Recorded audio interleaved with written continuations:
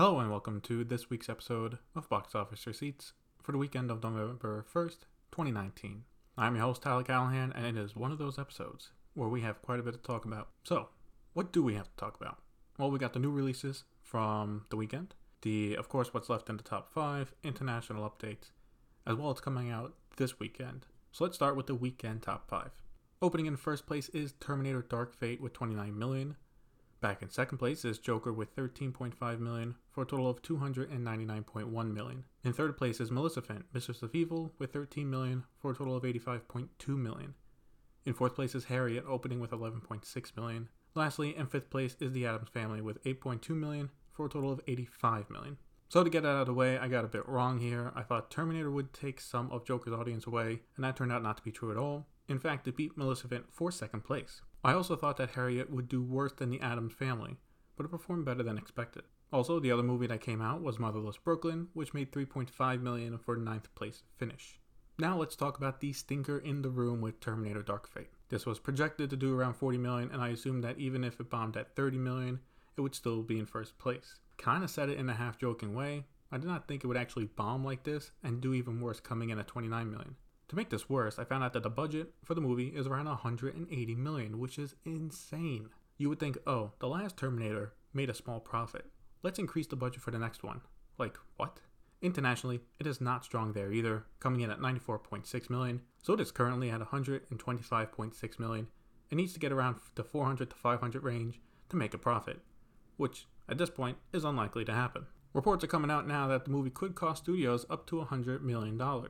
I say studios because while Paramount is the main studio for it, that is only for domestically.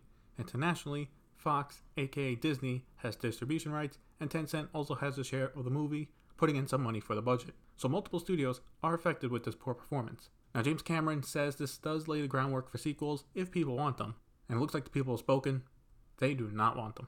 Looking at other international updates, Maleficent, Mistress of Evil is at 297.5 million internationally, for a worldwide total of 383.6 million. I will say while it has been a weak opening, the legs have been holding well for Maleficent, and Disney should be happy with that. The Addams Family is at 44.5 million internationally for a worldwide total of 130 million. Zombieland Double Tap is at 27.7 million internationally for a worldwide total of 87.8 million. Lastly, Joker is at 634 million internationally for a worldwide total of 934.5 million worldwide. It is still on track to pass $1 billion and should do so within the next 2 weeks. I'll go more into it when it actually does pass it, but this is record breaking and might signal a change in comic book movies. For this weekend, we have a few new movies coming out. We have a family movie with Playing with Fire, an action movie with Midway, a romantic comedy Last Christmas, and the biggest one, a sequel to The Shining with Dr. Sleep. So all these movies, some have to underperform, and I think the top 2 to do so would be Midway and Playing with Fire. Playing with Fire seems like a generic family movie, with the only standout being that it stars John Cena.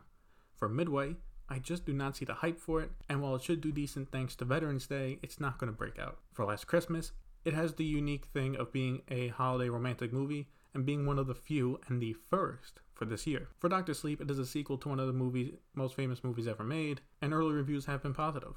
I think with Terminator being weak, Dr. Sleep should take first place. So my predictions for the weekend top 5 are: in first place, Dr. Sleep; second place, Terminator Dark Fate; third place, Last Christmas; fourth place, Midway; and fifth place, Joker.